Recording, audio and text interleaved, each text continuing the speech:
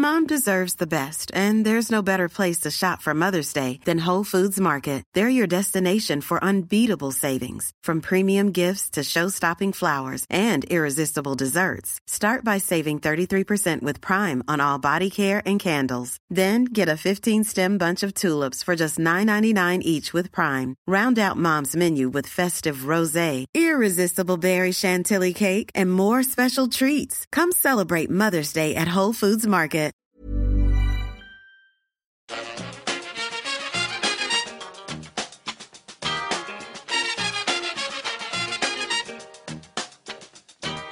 Bring it fast.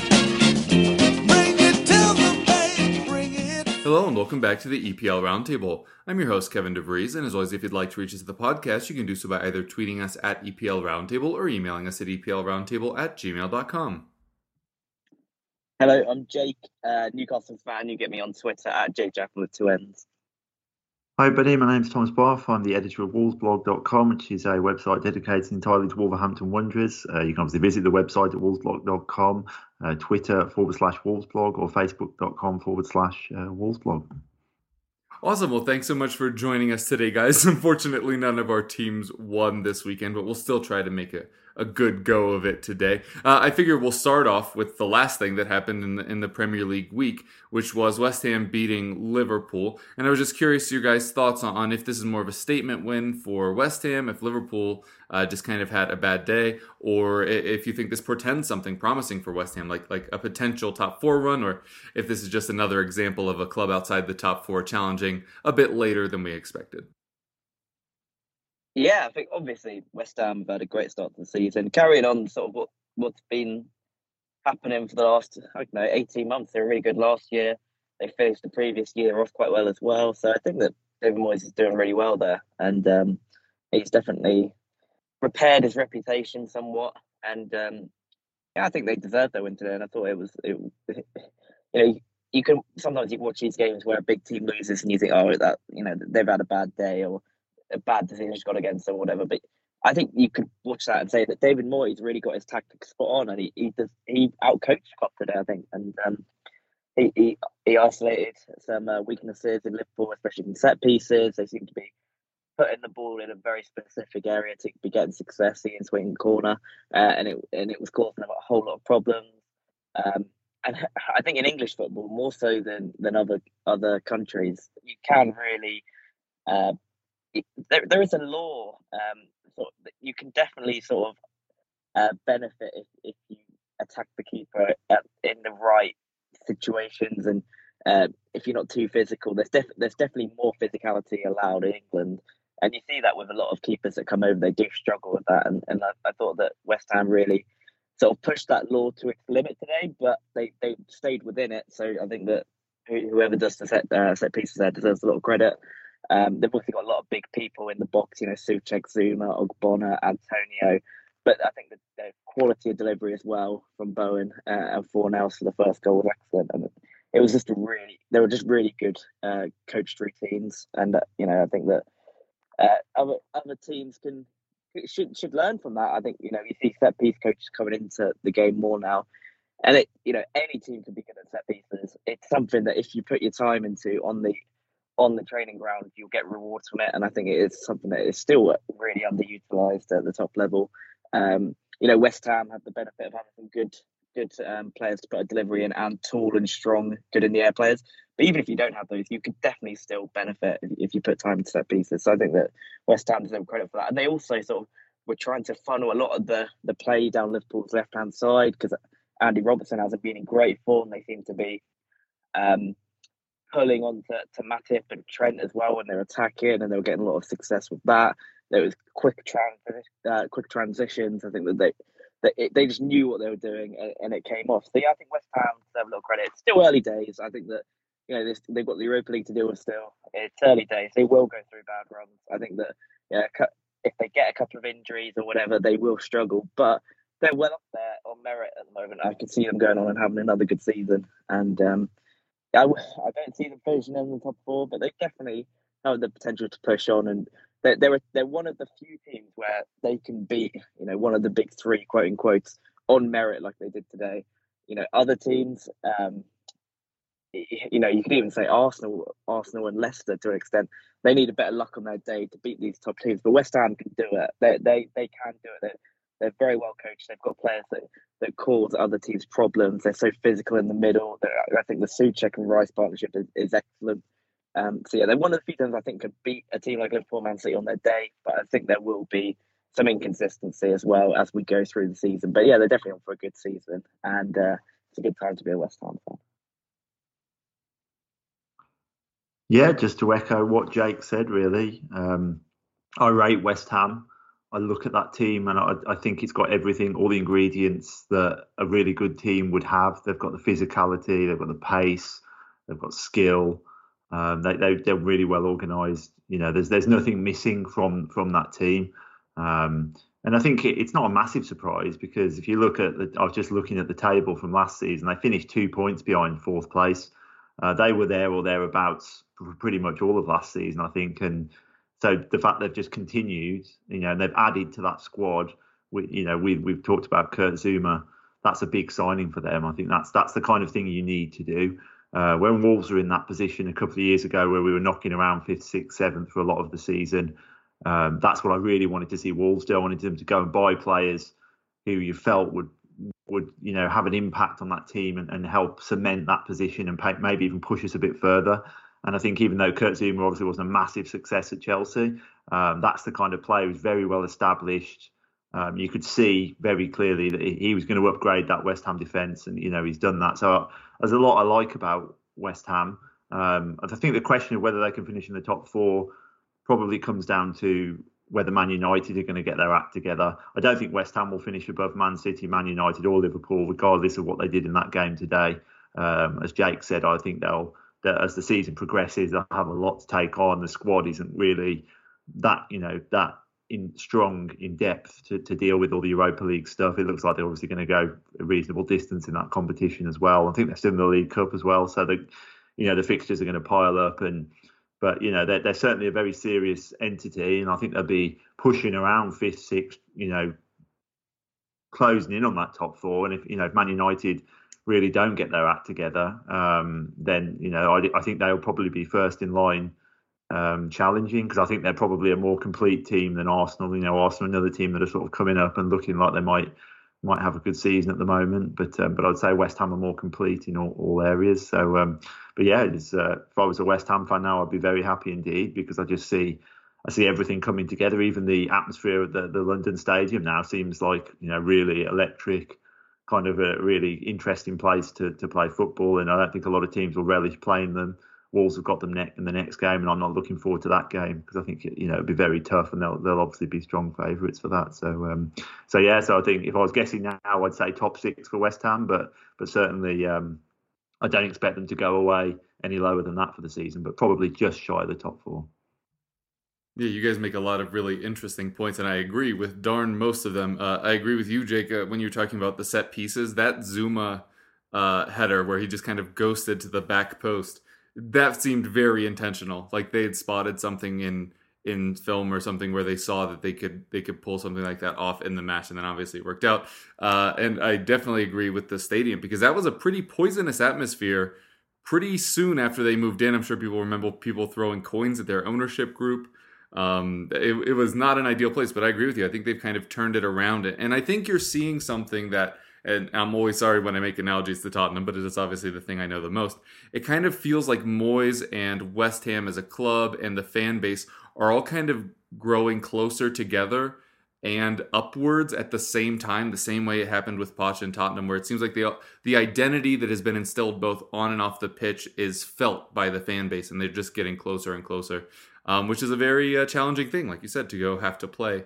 Especially when they're at home. Yeah, I agree. They were very close last year to nicking a top 4 spot. There's no reason they couldn't this year. I'm not sure if they will, but I will say, as a club that just brought in a new manager to try to stay in that race, I am not overly confident about catching up to West Ham, let alone to Manchester United. Hopefully I am wrong, but yeah, I think they're in a really good position. I've talked many times before about how I think that the change in the player IDs that they were looking for and the attitudes of the players they were looking for shifted, and that we're really seeing that on the pitch. You're seeing 11 players that are bought in, probably 25 that are really bought in to what Moyes is trying to do there. And I think they're seeing the benefits of it just about every weekend. There will obviously be ups and downs, but I agree with you. I don't think there's any way they fall out of the top 6. I think they're the new Leicester for this couple of years, the way Leicester were the past few. All right, now let's talk about managers. I didn't particularly want to. I recognize we've had a lot of managerial talk on the show lately, but the Premier League keeps insisting on making news with their management situations. This week, there's been a whole lot right before the international break, as often happens because it gives you those 2 weeks to get embedded with your club. But Jake, your Newcastle are about to appoint Eddie Howe. Norwich and Aston Villa sacked Daniel Farke and Dean Smith, respectively. Question marks about Manchester United after losing another big loss at home to a rival. 2-0 was the scoreline. It looked worse in real life, I promise. I just wanted to ask you guys, what do you make of all of these managerial situations? Are you surprised that we're all seeing them at the same time, or does it just kind of make sense here ahead of the international break? Yeah, it's a strange one. I think this is definitely the time to act for clubs. I think now you've given managers enough time with new squads and stuff to see how it goes. And you've also got now 2 weeks, and it's the last international break for a while. So you've got 2 weeks to get a coach in. Hopefully you want to do that as soon as possible so you've got more time on the training pitch. And then you've given that manager time to assess his options going into January. So now is really the time. I like for Manchester United especially, if they don't do it now, there's no point doing it. They might as well see out the season, because Man United, they've got too good a squad to fall off completely. They'll finish in the top 6, whatever happens. They'll probably finish in the top 4, or they have a good chance of doing that even with Solskjaer. So if they want to do it now, is the time. If they don't do it now, there's no point doing it. So this is definitely why that you see a lot of changes being made. It's obviously Norwich had made that decision. Whatever happened at the weekend, they'd come to that decision.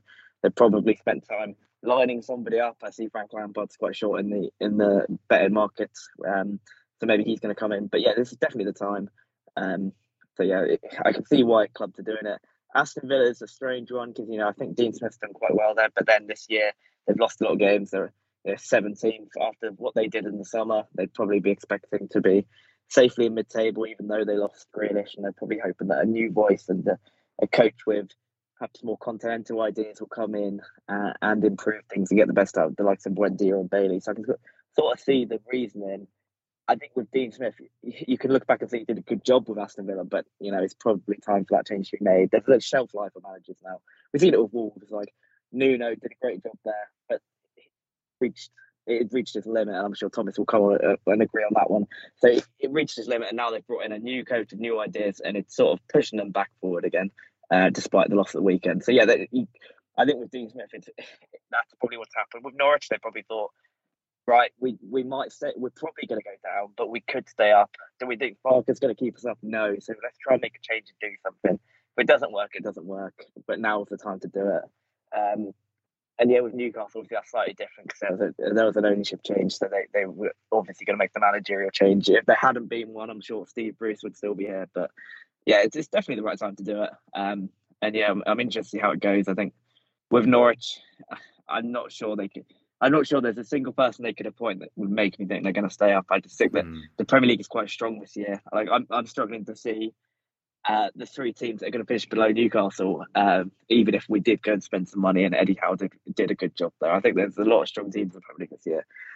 So yeah, for Norwich, I just can't see what will change. But again, they've given it a go. This is their one card they can play now, and they've played it. So it'd be interesting to see how it goes. And with Aston Villa, obviously they're only fallen one way, and all it will take is Burnley, Newcastle, and Norwich to get a couple of wins, and they'll be right in the trouble. So again, this is probably the right time for them to do it. But yeah, it's harsh, but I think from now on, probably for the next couple of months, we probably won't see a change.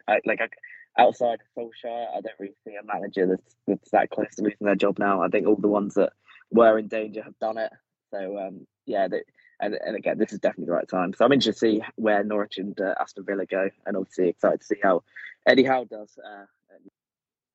No, yeah, I mean, I would again echo what Jake said about the timing. I don't think you can dispute the fact that this is the ideal time to do it. I remember Wolves many years back sacked Mick McCarthy, and in a moment of inspired thinking, they waited until just after the January transfer window had closed, and no new managers actually wanted the job because they were like, well, what can I do? I can come in and work with this group of players, and I don't think I can keep them up. And it backfired badly, and we finished 20th and went down. So, I think it is stick or twist time for a lot of those teams, and I don't think there's any debate about that. Looking at them individually, I think Norwich would have gone down if they'd kept Farke. So to change him makes sense to me. I think he's shown over 2 stints in the Premier League that he's just incapable of making teams solid defensively. You just look at Norwich and you just think soft. They'll have some good games and they'll beat teams and get some results. But generally, you think they're going to fall away in too many games, and then that's going to send them down. So maybe they're going to bring someone in who can solve that problem. I'm not sure Lampard would be the man to do that, but my thought is that Norwich are going to go down anyway. But I understand why they've taken that decision. Aston Villa with Dean Smith, I think it's just 5 defeats in a row. That's going to be very hard for any manager to survive, particularly if you're not on a really sound footing anyway. And it kind of been a bit up and down the start to the season, even before that. And I think what you had at Aston Villa was like this perfect melting pot for disaster, because they spent all this money in the summer, okay, but we knew they were going to have a massive void to fill once Grealish left, and you got players coming in and out of that team, and Dean Smith had to try and find a good combination. He's had some injuries. Expectations were through the roof. I mean, I saw a lot of Aston Villa fans, because they're from my neck of the woods, talking about challenging for Europe, and I'm thinking, well, it's a rebuild team, it's a transition. So I think when you marry, heightened expectations to big transfer fees, and managers have to get the results, and 5 defeats in a row, and there's this sense that he doesn't really know his best team and how's it going to change. So again, it is harsh because of what he's done there, but they think they should be doing better with that squad. So it's a case of what these teams can do to bring in. There's only any sense in changing a manager if you're confident you're going to bring someone else in who's going to be better than what you had, or do something different to change things. So that these sackings are only right or wrong based on who they can actually get to replace them, because it could go the other way for all of them if it's not that way. So very interesting times. Obviously everyone's desperate to see what happens with Newcastle. What a manager, but if it seems like it's going to be Eddie Howe, what he's going to be able to do before January, because if they're on 4 points in January and they still haven't got a win, then all the money in the world isn't going to probably save them. So it's that's an interesting one as well. But I think interesting times in the management sack race. And again, to finish, I'd agree with Jake that I don't see anyone else really at the moment being in the crosshairs. And I don't think Man United will change Solskjaer, because I think they'll come through this tricky run of games, and they'll start playing teams lower down. They'll pick up results. They'll be in around 4th again, and it'll just be business as usual. If there's going to be a change there, I think it'll be in the summer. Yeah, you really wonder if they wish they had lost that Tottenham match and then been the ones to hire Conte rather than the other way around. But yeah, it's going to be an interesting one there for Manchester United, with basically Zidane as the only real big name manager out there, and I'm not sure if that would work as well. Obviously, a lot of vacancies now to be filled, but I figured we should talk a little bit about the one that has. I don't even know if it's actually formally been announced, but he was obviously at the match there. What do we think about the fit of Eddie Howe at Newcastle?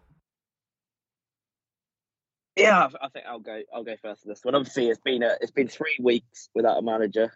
Graham Jones has overseen 3 games, and they've obviously the owners the whole time were briefing that this is going to be an in-depth managerial search. They weren't going to rush to the appointment, and they'd rather get the right person than the wrong person, which you can understand. But it got to the point where it obviously came out during the week. They had 2 candidates that they wanted to go forward with. One was Unai Emery, one was Eddie Howe, and it seemed that they favoured Emery. And then they sort of briefed it too soon that it was all done. He had a game with Villarreal that night, and sort of he was quite annoyed that it came out on that day. and then I think he got a cold feet.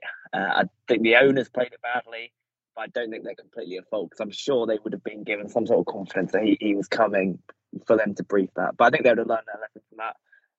And yeah, moving forward, they've gone for Eddie Howe.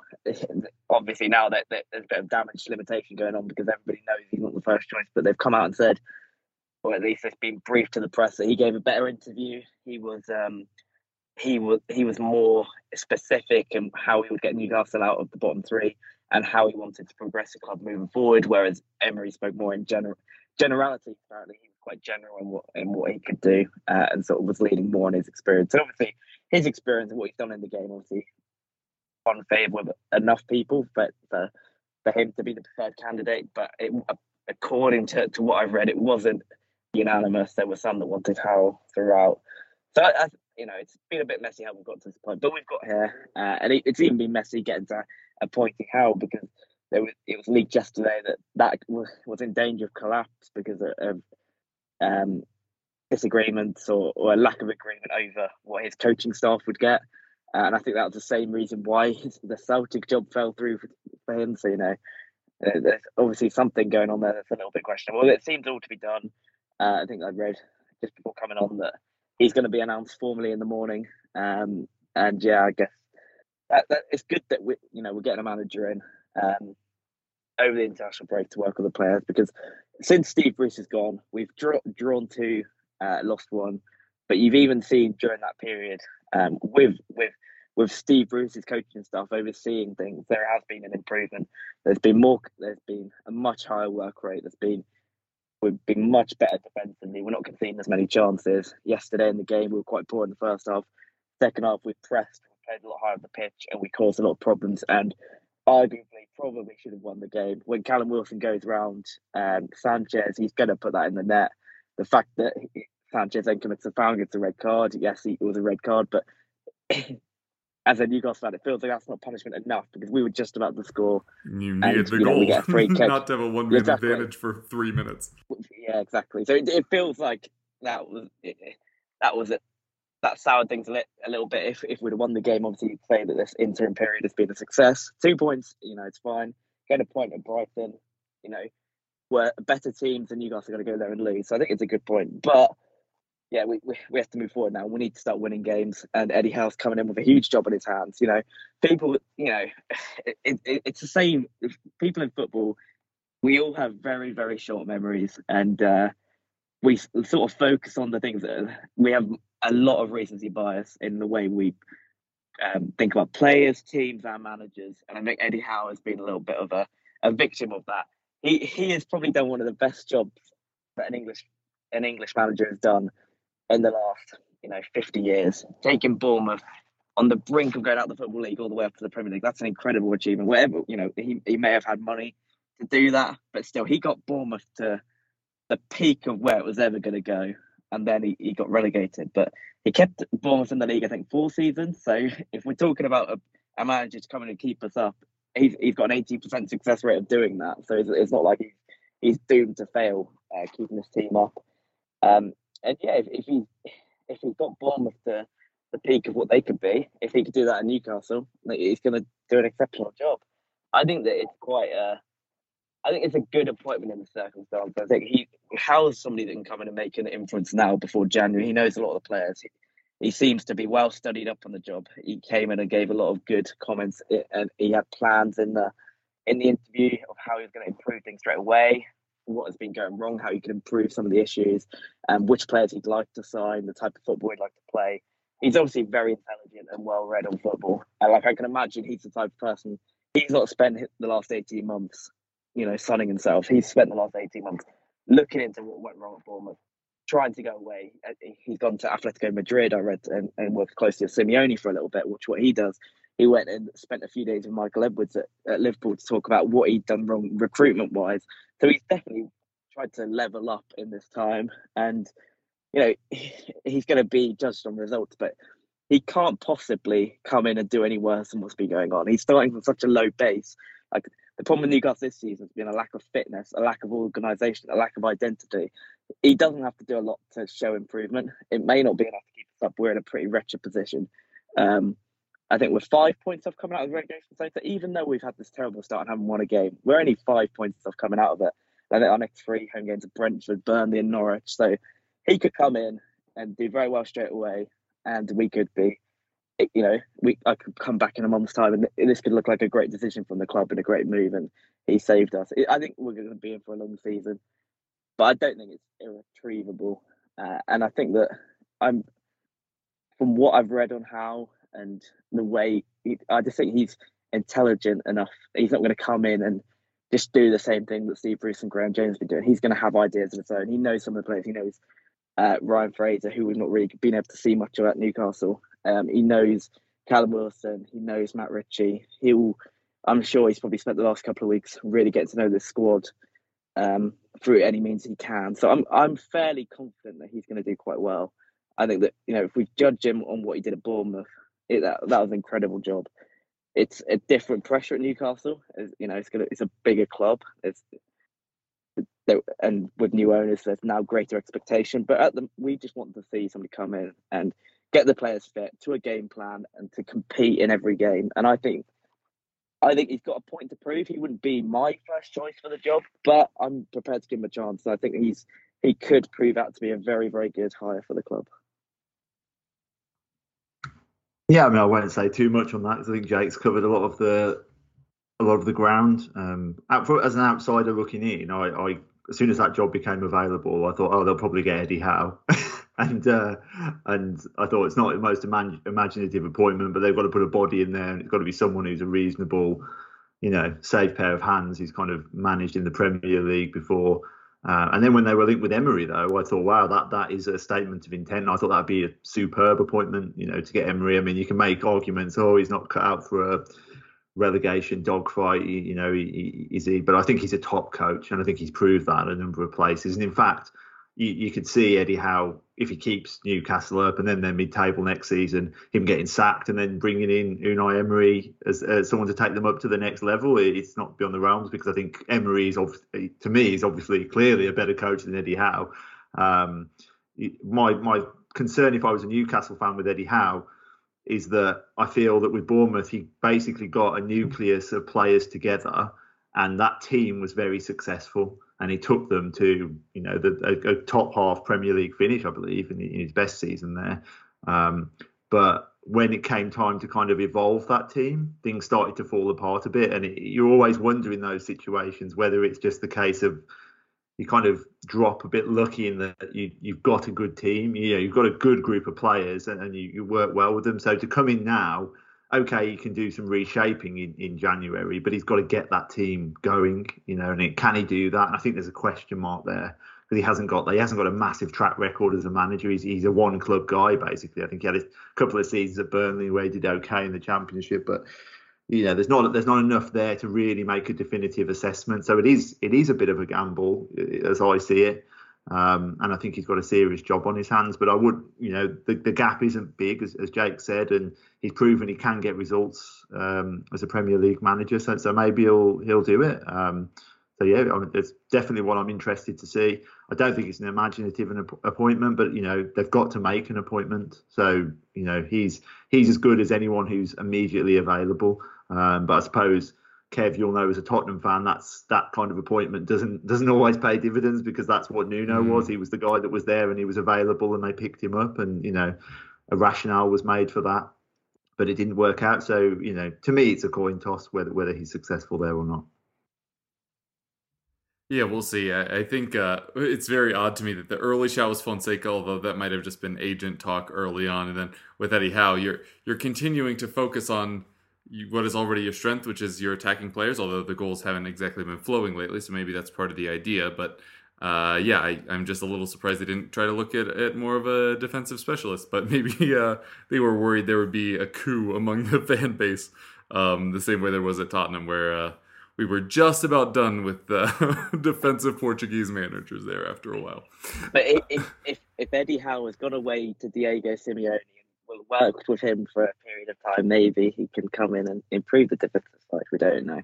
There's a lot of unknowns, and I definitely agree with Thomas. It's a risk, but I feel like if Newcastle go down this season, it's a blow, but it's not the end of the world. And I think that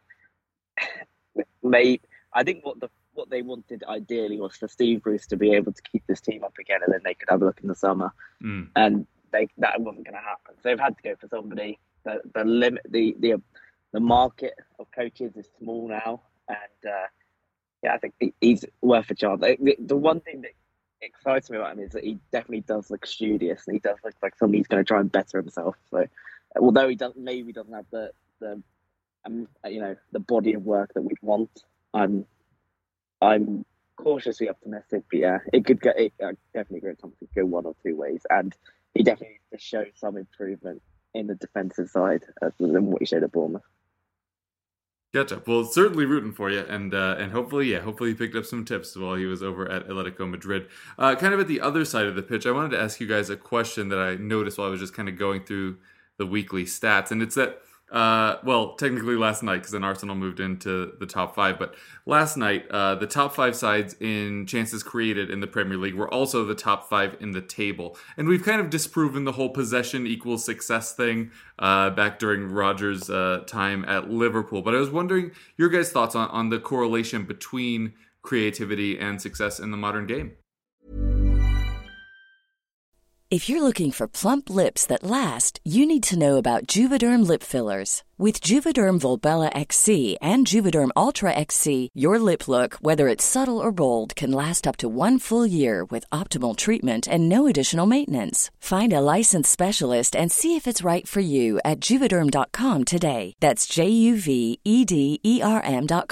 Add fullness to lips in adults over 21 with Juvederm Volbella XC or Juvederm Ultra XC. Do not use if you have severe allergies or a history of severe allergic reactions, or if you're allergic to lidocaine or the proteins used in Juvederm. Tell your doctor if you have a history of scarring or taking medicines that decrease the body's immune response or that can prolong bleeding. Common side effects include injection site redness, swelling, pain, tenderness, firmness, lumps, bumps, bruising, discoloration, or itching. As with all fillers, there's a rare risk of unintentional injection into a blood vessel, which can cause vision abnormalities, blindness, stroke, temporary scabs, or scarring. For full, important safety information, visit Juvederm.com.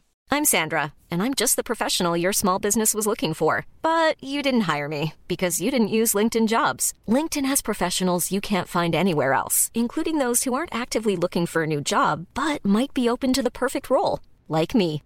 In a given month, over 70% of LinkedIn users don't visit other leading job sites. So if you're not looking on LinkedIn, you'll miss out on great candidates like Sandra. Start hiring professionals like a professional. Post your free job on linkedin.com/people today. Yeah, it's an interesting one. I think we went through that period of time where defensive coaches were winning things, and it was about keeping clean sheets and providing a platform for your players to go win the game. I think of the 2005 period where you had Rafa Benitez winning Champions League for Liverpool. You had Jose Mourinho winning Premier League for Chelsea.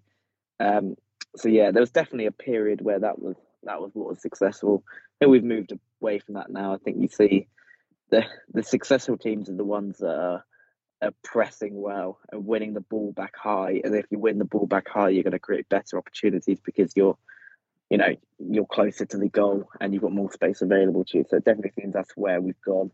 I'm not surprised that the teams that are creating the most chances are doing the best. There aren't many teams in the Premier League now that I think they're a good defensive team. I think that most teams have their issues, like Arsenal. They've been keeping a few clean sheets recently, but they never look convincing. I think Watford could have equalised today. I definitely think that maybe at the moment, if you're creating more chances, that's probably the way to go because it's very difficult to set teams up. We see Mourinho at Tottenham and now at Roma, he's struggling to set teams up, whereas that was once his forte. Rafa Benitez at Everton kept a clean sheet today, but they haven't been keeping clean sheets. They've looked quite muddled, and it hasn't looked great for him there so far. So I'm not surprised to see that stat. Obviously, Man City, Liverpool, Chelsea, they're always going to create more chances than other teams because they got better players.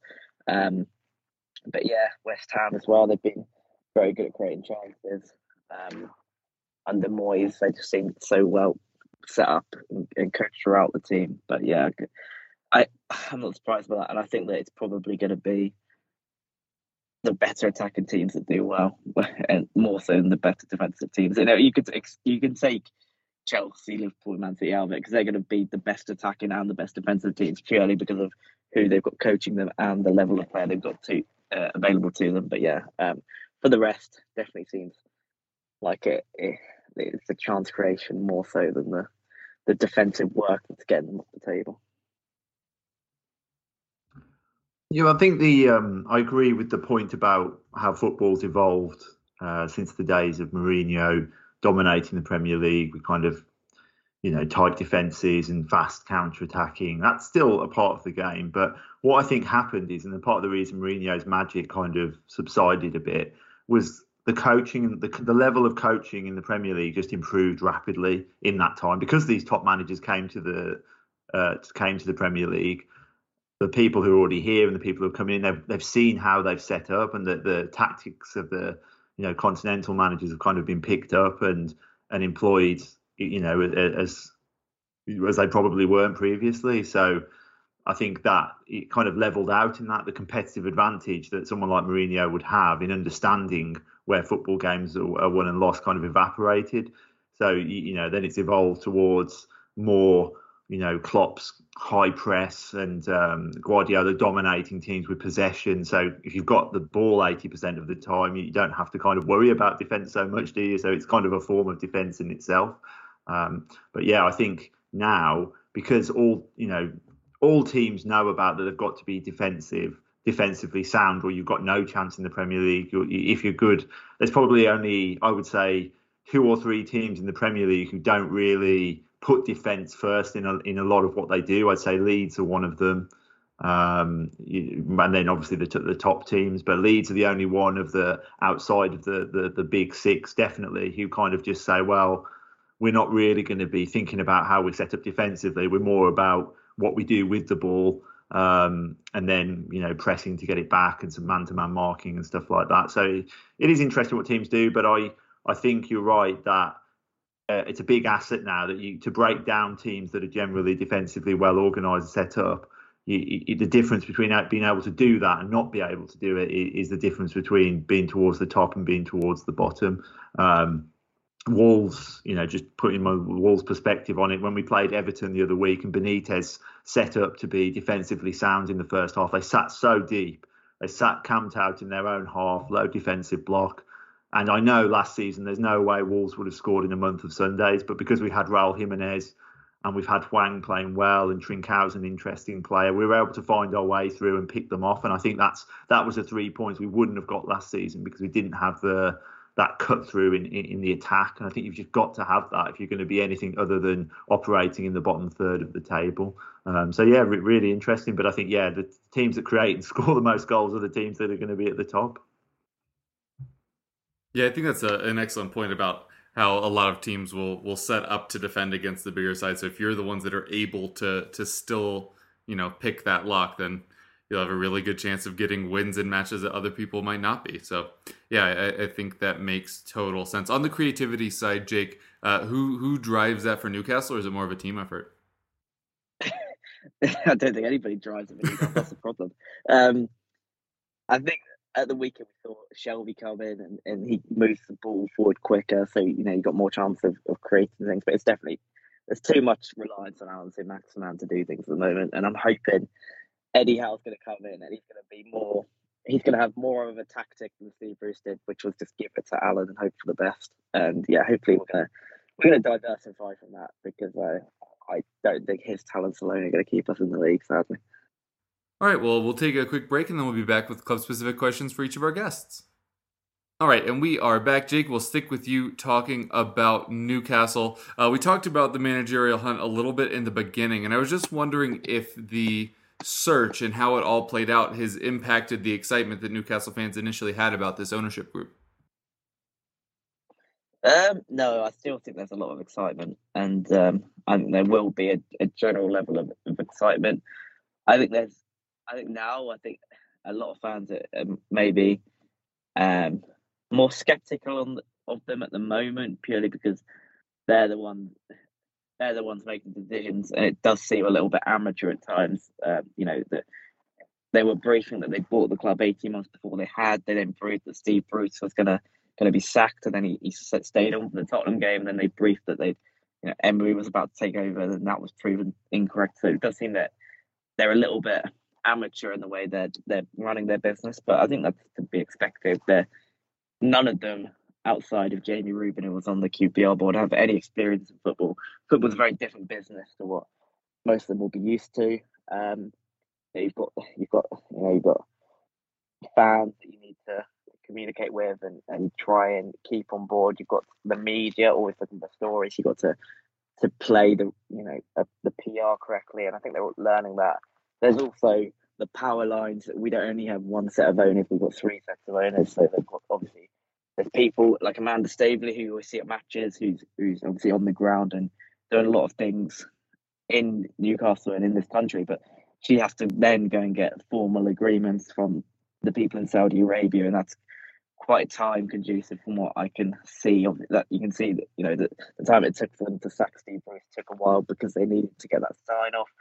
Eddie Howe, it's an open secret. He was sat next to one of the owners at the game yesterday. He's still not been announced. So there needs to be a little bit of learning in the business processes and how they're going to do that. And they're obviously going to want to appoint people that know more about football. That's going to be next on the list. The manager searches have to be the priority, but they're going to go and appoint directors, sporting directors of football, people that can come in and oversee the football operations. That's going to be the next on the list. And they're going to have to get people in on the recruitment team. They're going to have to get people in on the academy side. They've got Mike Ashley has left them a shell of a football club, really, and they've got to flesh it out and get the right people in the right position. So it's going to take time. I think they've got too much money for it not to be a success in the long run.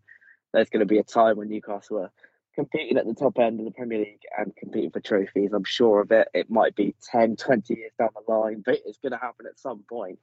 I think the most important thing now is just to try and get the right people in on the football side. They need to appoint a director of football, a CEO, somebody that can oversee the business operations, get somebody in to look at the academy as well.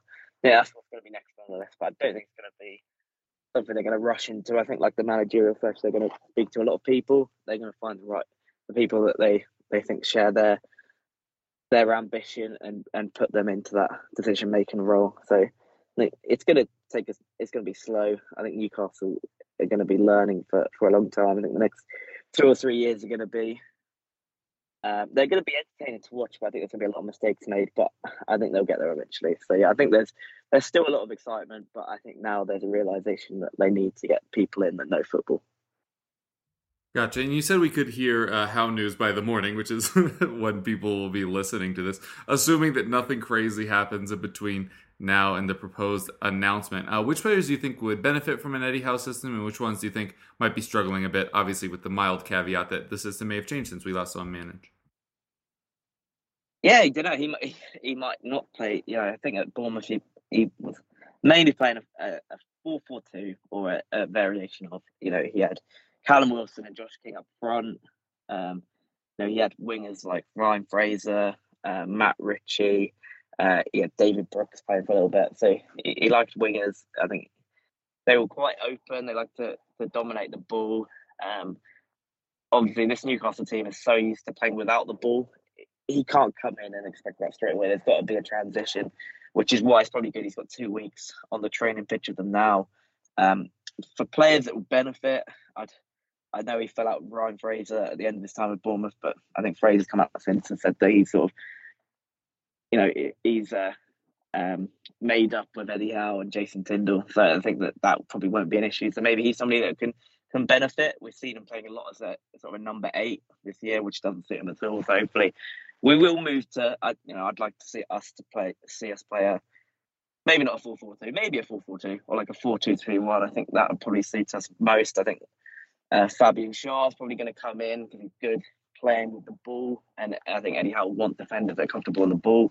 I think Jamal Lewis, who's barely been seen in the Newcastle shirt for what must be over a year, I'd imagine he'll come in and play left back. I think that he's more suited to it than Matt Ritchie. Matt Ritchie really doesn't suit playing as a left back, so maybe we'll see Jamal Lewis come in and get another chance. I think Joe Ellington is somebody that could have a really good time under Eddie Howe. I think that he's much criticised, but you saw yesterday he came on, played in the front two of Callum Wilson, and he played an incredible ball to get Wilson through that led to the red card. I think he's been shown some really small improvements for about 12 months now, but he really benefits playing alongside another striker. I think it was last year we played Palace, we played 4-4-2, we played Joe Ellington and Wilson, and they both got a goal and assist. So yeah, I think that could be something he works towards, and I think that if he wants to go over front two, those two are probably the best suited for it. Yeah, I'm interested to see how it goes. I think there's a lot of talent in the Newcastle team. I don't think we are a relegation team, even with our current squad. I think we've got a lot of good players. They're just so low on confidence, and hopefully Howe can bring out the best in them.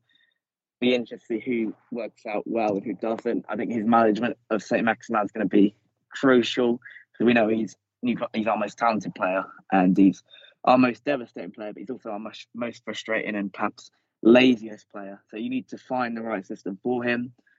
I think there would be coaches that would come in and instantly think he's not for me. I don't think he's worth what the issues he causes for a team aren't worth what he brings to it.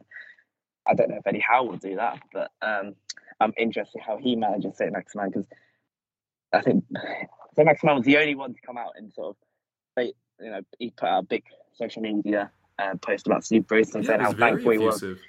Yeah, he was, and I think that he was the only one to do that. And I think maybe he's enjoyed Steve Bruce saying, I think he gets a lot of time off from training. I think he gets time to go to France. And when he plays, it's sort of like, the system's built around him. I think he's enjoyed that. But every other coach he's worked with has wanted more from him. So it's going to be interesting to see how that works out. But yeah, I think that the main ones for me, Fabian Schär definitely seems to be a player that we need to bring back into the team. I think Jamal Lewis, we've not seen anything near what he can offer. This is a player that was once he had bids from Liverpool before he moved to Newcastle. So yeah, he's obviously got a lot of talent. We need to try and get him back into the team. And I think Joelinton, I think for me, he has been quite the flop, but I think he's got something to offer. And if Eddie Howe wants to play the front two, I think he's the best possible partner for Callum Wilson. And I think maybe we're going to see in the next 3 or 4 months some sort of resurgence for Joelinton, and I think that would be great to see, because he's always worked hard. He's never sort of given anything less than 100% effort, and he's showing improvement. And this is a player that did very well under Julian Nagelsmann in the Bundesliga. So, maybe if he's coached correctly, we're going to see a lot more from him. So, yeah, those are the main three for me. Gotcha. Well, we'll certainly keep an eye on all of them. Coming to you now, Thomas, to ask you a couple questions about Wolves. I wanted to start off with this kind of controversial situation surrounding Adama Traore. Some thinking that him not getting as many minutes is down to contract stuff, some that he isn't fulfilling his role in the team. I'm just curious from your perspective why you think he's not playing and what you make of that whole debate right now. I think the main reason he's not playing is because he's not preferred. It's one of the few positions in the team where we're actually overloaded with options. We can play Adama Traore, we can play Trincao, we can play Daniel Podence there. Juan can operate from either side. So we've got options in that position. And I think what we've seen generally when Wolves have played their best football at times, he hasn't been on the pitch. So I think there's a feeling that he makes us a bit more one-dimensional, because we're always just trying to shovel the ball out to him so he can beat 4 men, and ultimately too many of his runs end with nothing, dead ends, because the end is well documented. The end product is not always there. That's not always his fault. It's just not the people who've kept up with the play, and there's tactical reasons as well. So I think that's part of it. The contract situation has dragged on for a long time. My gut feeling is that he's probably going to leave because of his age. I think he's 25, 26 now. I think he knows that he's going to get the next contract he's going to get, whether it's at Wolves or whether it's somewhere else, is going to be a massive contract for him. It's going to be a huge increase in pay. I think the talk around the club has been that he wants to be the highest paid player at the club. I think Raul Jimenez is at the moment. And I just think that there's a feeling at the club is, do we want to be paying this guy 100 grand a week and tie it for 5-6 years or whatever it's going to be? Because it's going to be a big contract.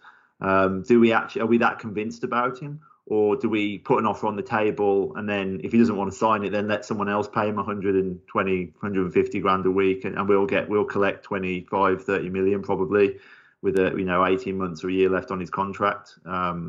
So I think the reason he's not in the team, I don't think is to do with his contract, but I think the contract is having an issue in his performance and effort levels, because I think I think at the moment he's in a bit of limbo, and I don't think he's completely focused, and you see that in his game, because if he's not 100% in the right place, then he's a player you really notice it. And he didn't look good or interested when he came on against Palace. And he hasn't been picked in a couple of other games, so it's definitely one to watch.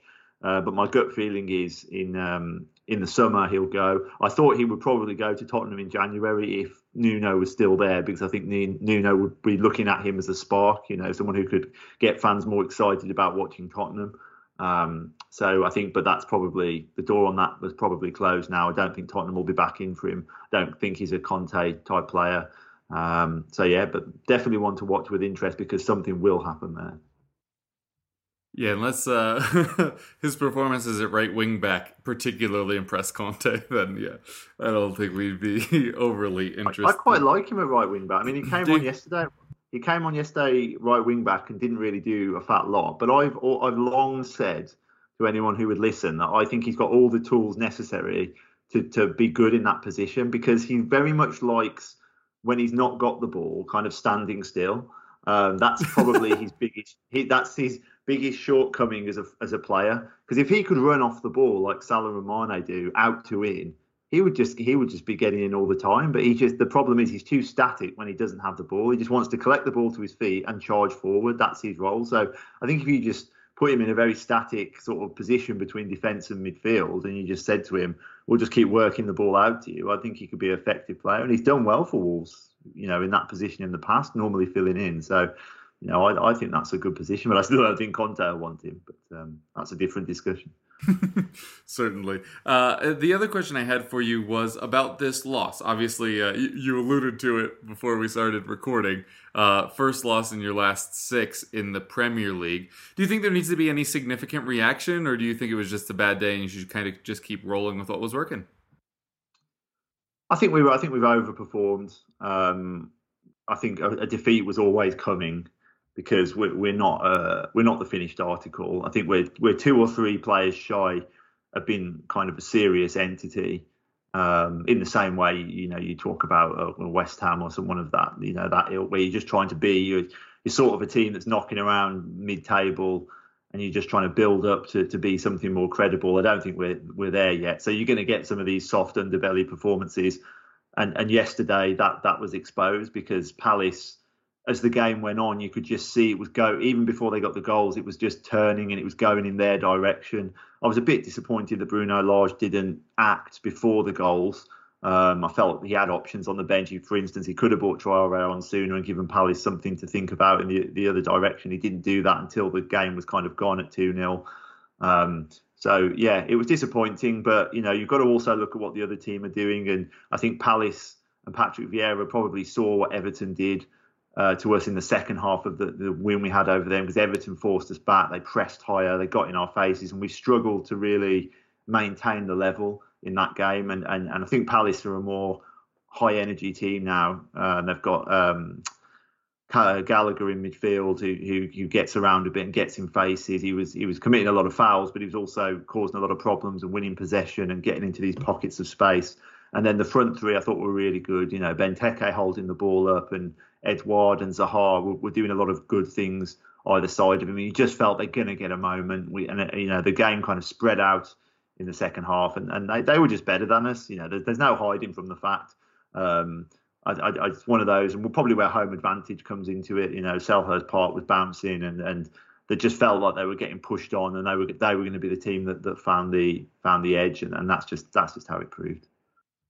Gotcha. Well, thanks to both of you for answering those questions. I wanted to wrap up here with Player Watch, since there are no club matches, since we're about to hit the international break, as we mentioned earlier. So I was just curious from you guys if there are a player or players that might be getting more minutes than people on the outside might have been expecting.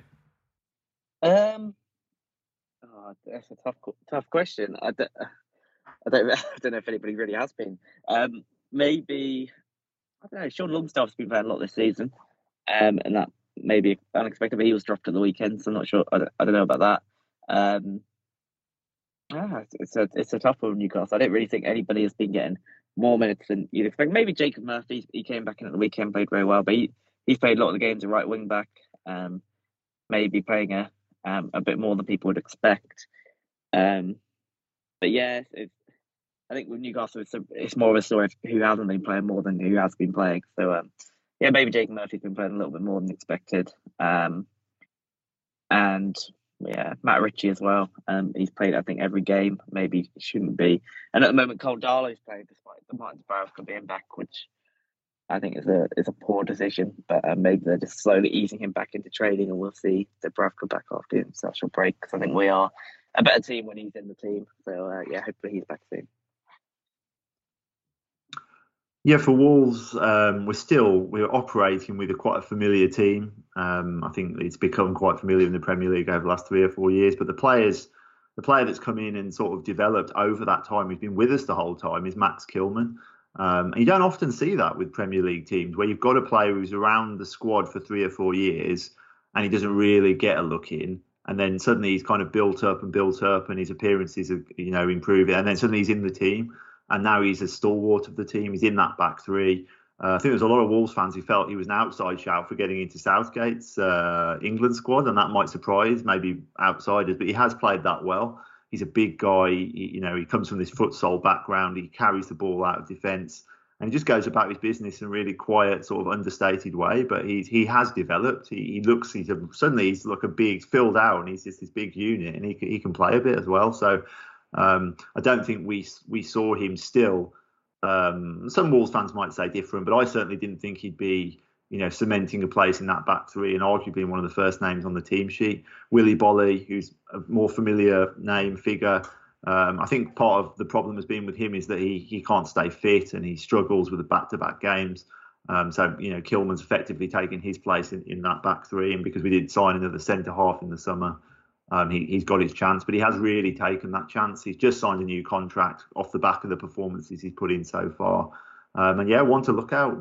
Definitely, a name that you probably not really consider if you're watching Wolves, but watch his performances if you do see him, because I think he's a good player, and I think he could actually establish himself in the Premier League. Yeah, and a new contract to boot for him as well, which certainly will help drive him on, one would think. All right, we will wrap things up there. If you'd like to tell folks where they can find you or anything you're working on, now would be a good time. Yeah, thanks for listening. You can get me on Twitter at JakeJack with 2 N's. Anything I do, I'll post there. So yeah, thanks for Kev having me back on, and for Thomas, it was a good show today. Yeah, thanks for having me on, guys. There'll be some Wolves content going on the blog on wolvesblog.com over the international break. There'll be a preview for the West Ham games. Obviously, if you're a West Ham fan, you might want to go and check that out. And probably some analysis, some statistical stuff about what Wolves are doing, if that's of interest to anyone at all. But otherwise, yeah, if your team's playing Wolves, surf on to the site and see what's going on. There's always some interesting comments from home and away fans, so it's a good place to be. And otherwise, you can look us up on Twitter.com/Wolvesblog. Yep, be sure to check both of them out. I'm Kevin DeVries. You can find me on Twitter at Kevroff. As for the show, you can find it at EPL Roundtable on Twitter and on all your podcasting platforms. But thanks so much to you two for coming on today. It was a pleasure, and folks at home, we hope you keep listening.